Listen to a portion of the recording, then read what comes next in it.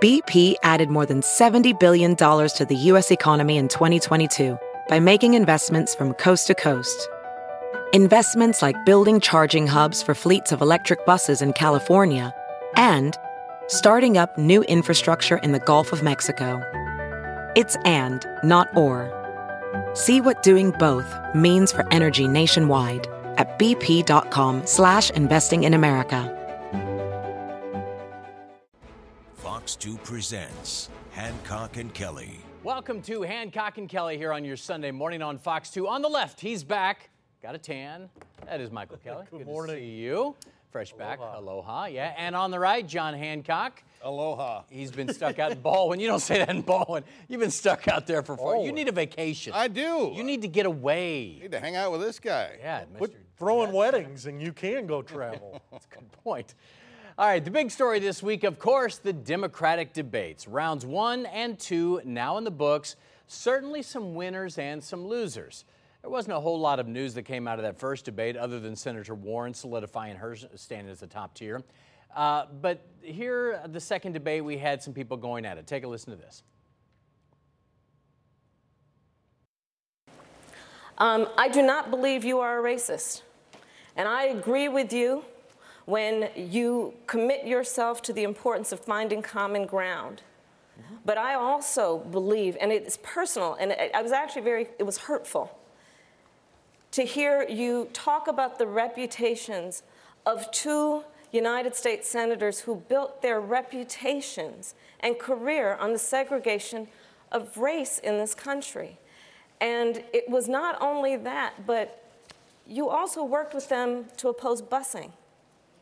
All right, let's begin with that exchange right there. We'll cut it off right there. Yes, it's early, but I think there's a lot more to that exchange than people give credit for in order of who looked good, who didn't look good. What are your thoughts on that? Well, Kamala Harris won that debate. She won both nights. That was a bad situation there for Joe Biden. How he couldn't be unprepared is a little confounding to me. I mean, this is obviously a part of his record that was going to come up. And Joe Biden really looked off, right? It's almost like he was surprised that they were going to go into his 4 decades of service and really try to parse out some of the issues that existed there. I don't think Joe Biden's done, but I think he's got to definitely rebound here in the next couple of debates, or he's definitely going to be sinking out of here. John. I was shocked. These people are running for president. And, you know, I do debate prep with clients all the time. You got 10 people on a stage. You got a 2-hour debate. You may have 8 minutes of time to communicate. And Kamala Harris clearly rehearsed what she was going to say in those 8 minutes. The rest of them were just flying blind and reacting all the time. You will never win a debate like that if you don't have something in the can, ready to deliver the goods, have rehearsed it 25 times, and then go do it. That's what she did, and that's why she won. And I think that's what's so confusing about this, because if you look at social media, especially the day after the debate, Kamala Harris, her team tweeted out something about that segment, including a picture the moment it happened. They knew they were going to do that. Joe Biden had to have known that was coming. It had been in the news, and his people behind the scenes say he's just not listening to people right now. He thinks he's got this one. I don't know if he was underprepared or overprepared, but it seemed like every time he was getting ready to respond. And like John says, you don't answer the question, you say what you want to say. That's what Kamala Harris did. Mm-hmm. It felt like he was staggering in his mental memory to remember, okay, this is this part of the speech that I want to go, and it really exposed him poorly. He's not going to be the nominee. I've said that from the beginning. And it's too early. He's not going to be the nominee because he's a bad candidate, and he's a proven bad candidate. This is the 3rd time. He's at his ceiling right now. He's not going up from here. He can only go down from here. And there's too many other people that are at their floor that can only go up from here, and that's going to take that out of. And I think both Biden and Sanders both have the largest propensity to begin to dissolve at this point. And that's what happens when you're the front runner, and those two would be at the top of all polling. I'm not prepared to declare the Biden presidency candidacy dead. Look, this is a long slide to the election, and he might be able to recover. Let's remember, President Trump didn't even go to some debates. So, and most people last night that were watching that debate were watching Dancing with the Stars or something. They weren't focused on it. He's definitely got to polish it up, though. When the air starts coming out of the balloon, Brown, Yeah. what happens to the balloon? Well, yeah. It comes down. Right. Okay, oddly enough, and I hope this makes sense, I'm reading a book on mediation right now. And they kind of lay out the case of a Joe Biden. People who are great at bringing people together, like you two, bring them together. A lot of times they're not able to sell themselves. They're so good at saying, oh, I see your differences and your differences. Let's put you guys together. That's what his track record is. And it may be like you've always said, he may not have a lot of substance to himself, although he has been an effective legislator. I hope that makes sense. It does. That's his skill. His skill is not that. Well, he's also not great in a confrontational situation, whereas Kamala Harris, she was a prosecutor. That's, if you ever watch her interrogate somebody, when she's in the Senate Judiciary Committee, that's what she does. Now, she runs a risk of being very unlikable. She's got to really govern that aspect of her personality because that's a killer too. Okay, I want to read something here I put out on social media after the debate. Got a lot of attention, some nasty emails, some insightful. I wrote, the candidate who can win the primary may not be able to win the election, but the person who can possibly win the election can't win over the party voters here. And we call it the Democratic dichotomy here. So I think it's back to you guys where she did well, but can she win over the moderates? And we know Biden can do that. Your Honor, I would like to submit to the jury the case of the 2016 election. Mm-hmm. My friend John Hancock said there's no way Donald Trump's going to be president of the United States, this unorthodox stuff, blah, blah, blah. Guess what? He won. This is a mirror image on the other side of what we witnessed in 2016. A lot of the Republicans who watch that debate are probably disgusted, like, what? These aren't the issues it's what the Democratic base wants to talk about. And they are getting through. We have the greatest economy in the history of the world. Humming. And this president is below 50% unfavorable. It has over 50% unfavorable. This should be a landslide election for this president. It's not gonna be. The 2016 election shows that the Democrats are gonna be fine in 2020 when their candidate comes. Well, here's the difference, though. Donald Trump has an unorthodox style.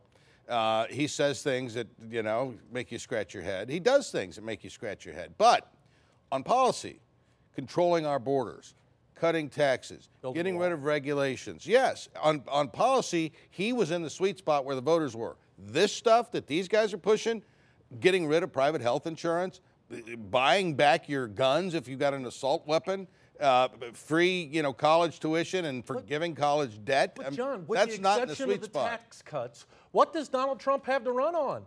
All of his campaign promises from the 2016 election, he's been unable to deliver on. There's no wall. Mexico's not paying for it. Wall's being he didn't built. repeal Obamacare. Those were his two main tenets. He has nothing to point to. The only thing he can point to is the giveaway to the billionaires. No, the tax cut that stimulated the economy and historic regulatory reform that has helped to create a growing economy, the lowest unemployment rate in our lifetimes. I mean, he does have a record to run on. Okay, a couple of things here very quickly. Herman Cain apparently won the first Republican debate 4 years ago. So keep that in mind. One more thing here, because I thought this was interesting, not getting a lot of coverage here. John Delaney from Maryland, the rep there, had perhaps the most surprising debate, I think. Didn't get a lot of attention, but here's something he says that seems to make sense to a lot of Republicans as well. When talking about health care, he said, when talking about his father and health insurance, he'd look at me and say, good job, John, for getting health care for every American, but why are you taking my health care away? These are the kind of guys, John, who I think are surprising because if you look at what he had to say in his platform, he's got some pragmatic approaches here. That's something that can resonate with the middle and some Republicans as well, an approach to health care like that. Well, somebody, if they're going to win this thing, and they've got an opportunity, Trump's numbers are not good. If they're going to win this thing, they're not going to win this thing out where they were talking the other night. Bernie and they've got to get somewhere closer to the middle. And that's what happens in a debate of a party. You're going to have the extremist conversation. Look, the health care policy that's going to come forth is some type of Medicare for all, that if you have your insurance right now, you can keep it, but we're going to make sure that we have a base for everyone regardless. All right, still to come here on Hancock and Kelly, President Trump meets with Putin. We'll discuss what he said to the Russian president, plus what Robert Mueller's upcoming testimony could mean for the Democrats and the Republicans. To hear more, listen to the podcast. Just search for Hancock and Kelly. Welcome back to Hancock and Kelly. One more thing about the Democratic debates, and it's this cult of personality which we saw 4 years ago and also this week. The only person who I think really lost this week, in my opinion, Beto O'Rourke. Remember him skateboarding right there? Okay, even Marianne Williamson did better, I think. I'm showing this video for a reason. People said, wait a second, isn't that the guy who skateboards? Wait, isn't that the guy who plays guitar? He had his picture on Vanity Fair. This cult of personality washed out pretty thin rather quickly. Michael, you're up on this one. We've seen this kind of case. So I watched the debate, first of all, without the audio. It's kind of weird, but I wanted to see facial reactions. He looked like he didn't know where he was, quite frankly. No, and I'd like to go back and see some of the debates he had with Ted Cruz. Now, Ted Cruz is he's kind of a mannequin himself, so maybe he was able to survive the debates that way because of his opponent. But how could you not be prepared for a debate? How could you not know how to interject yourself? How would you not be able to show your personality? Let me tell you, I know some of the people working for Beto O'Rourke. They work for Barack Obama. They work for other candidates out there. He's got good, smart people. I'd put this solely on the candidate. Yeah, well, he has no message. That's a problem. And there's very little substance to the guy, and in a very short amount of time on a national stage, it became apparent there's no substance to the guy. He's done. Okay, I'm curious though. You said you've helped these people get debate ready in the past, and I've made the point: if this is how you determine who you want, it's a mistake because you're listening to what 6 to 8 minutes of material. Is this a fair way to even do it anymore? No, and in fact, the Democrats will do themselves a good service if they get this thing down to 5 or 6 candidates sooner rather than later.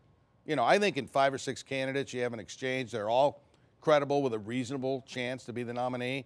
That's a much better situation than this. I think that's right. In terms of whether or not this is the best way to do it, I don't know. We haven't found a better way to do it. That's true. And, you know, we've got to have some way to see these folks. The problem when you have 20 of them, they're all just trying to get out their little bit of biography and take their shot at the front runner. Mm-hmm. It's when John says, when we get down to 5 or 6 and we actually start talking about some issues, and that's where the rubber's going to hit the road. But when you've got to do it in this environment, you've got to make that environment work for you, and that's what Kamala Harris did. Certainly did. And you got to do it. All right, let's talk about the G20 meetings this week. President Trump and President Putin sitting side by side with this question.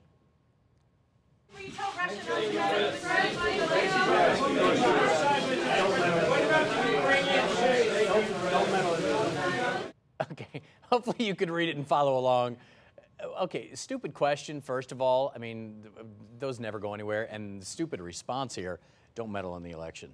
What do you think about that exchange there? Not much. Silly. Here's what I know. I know that the United States has been working tirelessly with secretaries of state in all of the states who run the elections in those states to ensure the integrity of their electoral systems. So I know that the federal government's taking this seriously. I would like to have seen the president take it a little more seriously in that particular element, but I don't think much of it. And I know that one of the biggest things that people who are never Trumpers don't like about Donald Trump is when he acts unpresidential like that. That only turns off Democrats, but it turns off those never Trumpers, those people who held their nose because they couldn't vote for Hillary Clinton. That's just more of this ridiculous behavior from a man who's not fit to be president. And I'm offended by the media person screaming out that question. How stupid. Are you going to tell him?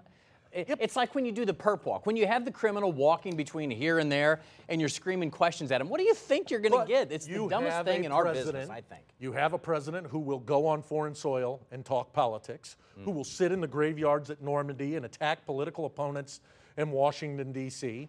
So if you're one of those reporters and you know you've got an unhinged president, why wouldn't you throw the answer to that question is I'm going to be having conversations with President Putin and others this week about very important things that matter to our country, but that's going to be between us. Right. That's the way to answer that question. All right. Also announced this week that Special Counsel Robert Mueller will testify in front of a pair of congressional committees soon. There will be some public sessions. Everyone's going to hear that. And then there are going to be private sessions where the unredacted version of the Mueller report will be open for discussion. Democrats say great opportunity to see if Mueller really thinks the president broke the law and how they could possibly proceed with impeachment or other indictments. Republicans say we've already been down this road. Michael Kelly. So, look, this is going to be interesting political theater. Robert Mueller has already told us what he's going to do. Only thing I'm going to do is read what's in that report. I won't say anything. I won't add conjecture. I won't add thoughts. The biggest opportunity the Democrats have here is most of you and most of us haven't read that report completely. So to hear Robert Mueller read portions of that report, specifically as it talks about the 10 cases of potential collusion, that we might be able to put a spotlight on that. That's where the Democrats have an opportunity. Where they have liability is if this man goes out there and they aren't prepared and they don't have a nice script here, they're going to look foolish. Look, Mueller's not going to say that he obstructed justice. He's going to say, here's what we found. And the most damning stuff in that report isn't the obstruction of justice. It's the embarrassing stuff about management styles and that sort of thing. I think this is going to amount to nothing. All right, still to come here on Hancock and Kelly. There's one Republican left in Jefferson City, and she made news this week. We're going to talk about what she had to say and what it means for 2020 straight ahead here on Hancock and Kelly. All right, time for a little news potpourri on this Sunday morning. Well, this week the president got into another social media spat, this time a member of the U.S. Women's World Cup soccer team. How does that happen, you say? Megan Rapinoe said that there's no way she would visit the White House if invited. She even dropped the F-bomb during her statement. The president said that her actions are inappropriate by protesting during the national anthem, and then even directed a few other tweets at her, but he still thinks the team is great and hopes they do well. John, I can't believe we're to the point of, one, where she says, I'm not going to go visit, right? Do your own thing, but we're in the middle of the World Cup. You should be celebrating. Now it's political again. We can't do anything in America without it being political. Well, I'm a little torn on this one, Brandon. Oh, are you? Finally, you got an athlete here with gray hair. And so it's a little hard for me to criticize a fellow silver hair. Okay. Having said that, she needs to focus on You have hair? I got it. It's up there, pal. She needs to focus on keeping that little ball out of that big goal. And I don't like to see these athletes getting all political. This isn't a good look for either of them. Right. First of all, you're playing in the World Cup. You don't even know if you're going to go to the White House. Why are you focused on anything else other than what you're doing? If you're the president of the United States, why are you punching down at your own team? I mean, but that's just it. We've got this new world that Donald Trump's brought us, so we can have conversations about soccer players. Goodness gracious. You know, and that's what, so I was thinking this week, if by some strange chance I knew how to play soccer and somebody asked me that question, what would I say? I would say, what a great honor that would be if we win the World Championship to get an invitation to the president. We'll see where it goes from there. Yeah. Right? It's not that hard, and yet everybody is political on We don't everything. know about the soccer team, but you know who is going to get an invitation to the White Who's House, that? Brown? The St. Louis Blues will be going to the White House with the Lord Stanley's Cup. Well, but there's only 2 Americans on the team, I think. So, and they'll go visit up in Canada. So, all right, this week, the only Democrat left in Jefferson City hinted that she's going to run for governor. State Auditor Nicole Galloway reportedly very serious about it and is getting the team and resources together to do it. Scott Sifton, another Democrat, talking about a run. Now, here's what's interesting. Keep in mind, Galloway barely beat Republican Sandra McDowell, and Republicans largely didn't want their own candidate to win if they even knew who she was. John, where does this go? 2020, Parsons is very popular right now. He's had some blowback recently, but that's going to be a tough one. Well, for disclosure, I'm the chairman of the governor's PAC, so I'm Okay. involved in this thing. Nicole Galloway probably is the best candidate the Democrats could find. They just have a very shallow bench. I don't think she's going to be able to find the resources or the messaging, frankly, to beat Mike Parson. But, this is a recruitment effort going on by the Democrats, and we'll see what happens. Well, and look, this is a substantial opportunity for the Democrats. We have a quality candidate who would have a free shot at being able to do it. We wouldn't lose control of that office. We have somebody who can appeal to folks and who's running against an absolute extremist governor. I mean, we were all excited that he was no longer Eric Greitens, but this is a man who's saying that women who are raped have to carry that baby to term. This is a man who's continuing to push some very extremist policies, trying to continue to further legalize guns, try to overturn the will of the people as it relates to right to work. I think she has a message that will sell because Mike Parsons is just too extreme for me. Yeah, you know what we call that in Missouri, don't you, Kelly? What's that? Popular. He's gonna win re-election. Mark the tape. And outside of those two, I mean, it is. Maybe St. Louis should secede from Missouri, like the one Democrat said. Well, I think there's a lot of people in Kansas City and the suburbs That's that true. feel it. Look, we have a very red state when it comes to representation, but when you look at these elections, there's still a very, very healthy Democratic Party that can win here. All right, one more topic here very quickly in potpourri. We finished with St. Louis's own Maxine Waters. She had an interesting tweet about Iran this week. This was in response to the U.S. drone that was shot down, which the Pentagon says was in international airspace. So the St. Louis native tweeted out, "Trump, you get no credit for so-called stopping the strike against Iran. Why was the unmanned drone in Iran's airspace? Why the surveillance? Don't provoke and then pretend innocence." John, some people are saying she's siding with Iran here. I know she's had some...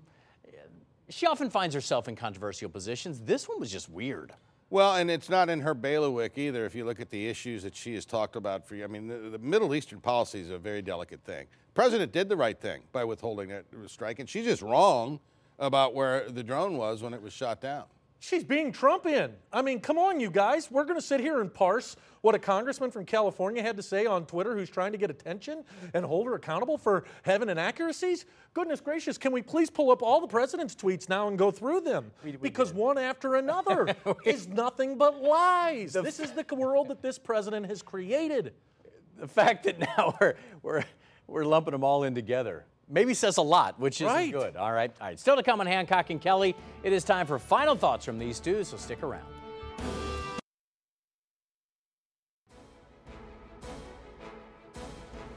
This is way too much fun for a Sunday morning. I've had a good time today, gentlemen. It has been a fun conversation. It's always fun, Brown. It is. Well, some days. Let's talk about final thoughts. You're up first today. What do you got? I'm going home to prepare for the onslaught that is about to happen to Missouri. The amount of people from Illinois who are going to be coming across the bridge tomorrow to start getting their gasoline. They're doubling the gas tax in the state of Illinois. Good for them. Stuff they can invest in roads. Gas in Illinois is going to be almost 40 cents more expensive than it will be in St. Louis. Those bridges are going to be packed 24/7 with people coming to get gas. And from what people who live in Illinois tell me, once they get here, they might just stay because of property taxes. That's exactly right. All right, what you got? Little advice for you, Brown. Now would be a good time to eat all the red meat you can. Oh. Pack those arteries full right now, because if the Democrats do win the White House, good luck getting that bypass surgery. Let's get our bypass surgery out of the way now while we still have the freedom to pick our health care. Well, we wouldn't insult the Blues by serving McDonald's, so you're probably right. You'll eat up all that. Have a Whopper there, Kelly. Thanks for watching. Maybe that one that's all vegan. Cory Booker will do that one. Hey, thanks for watching Hancock and Kelly. If you missed any part of the show, download it right there on your smartphone. Search out Hancock or Kelly. Fox News Sunday with Chris Wallace is next. We'll see you back here next Sunday. Stay cool.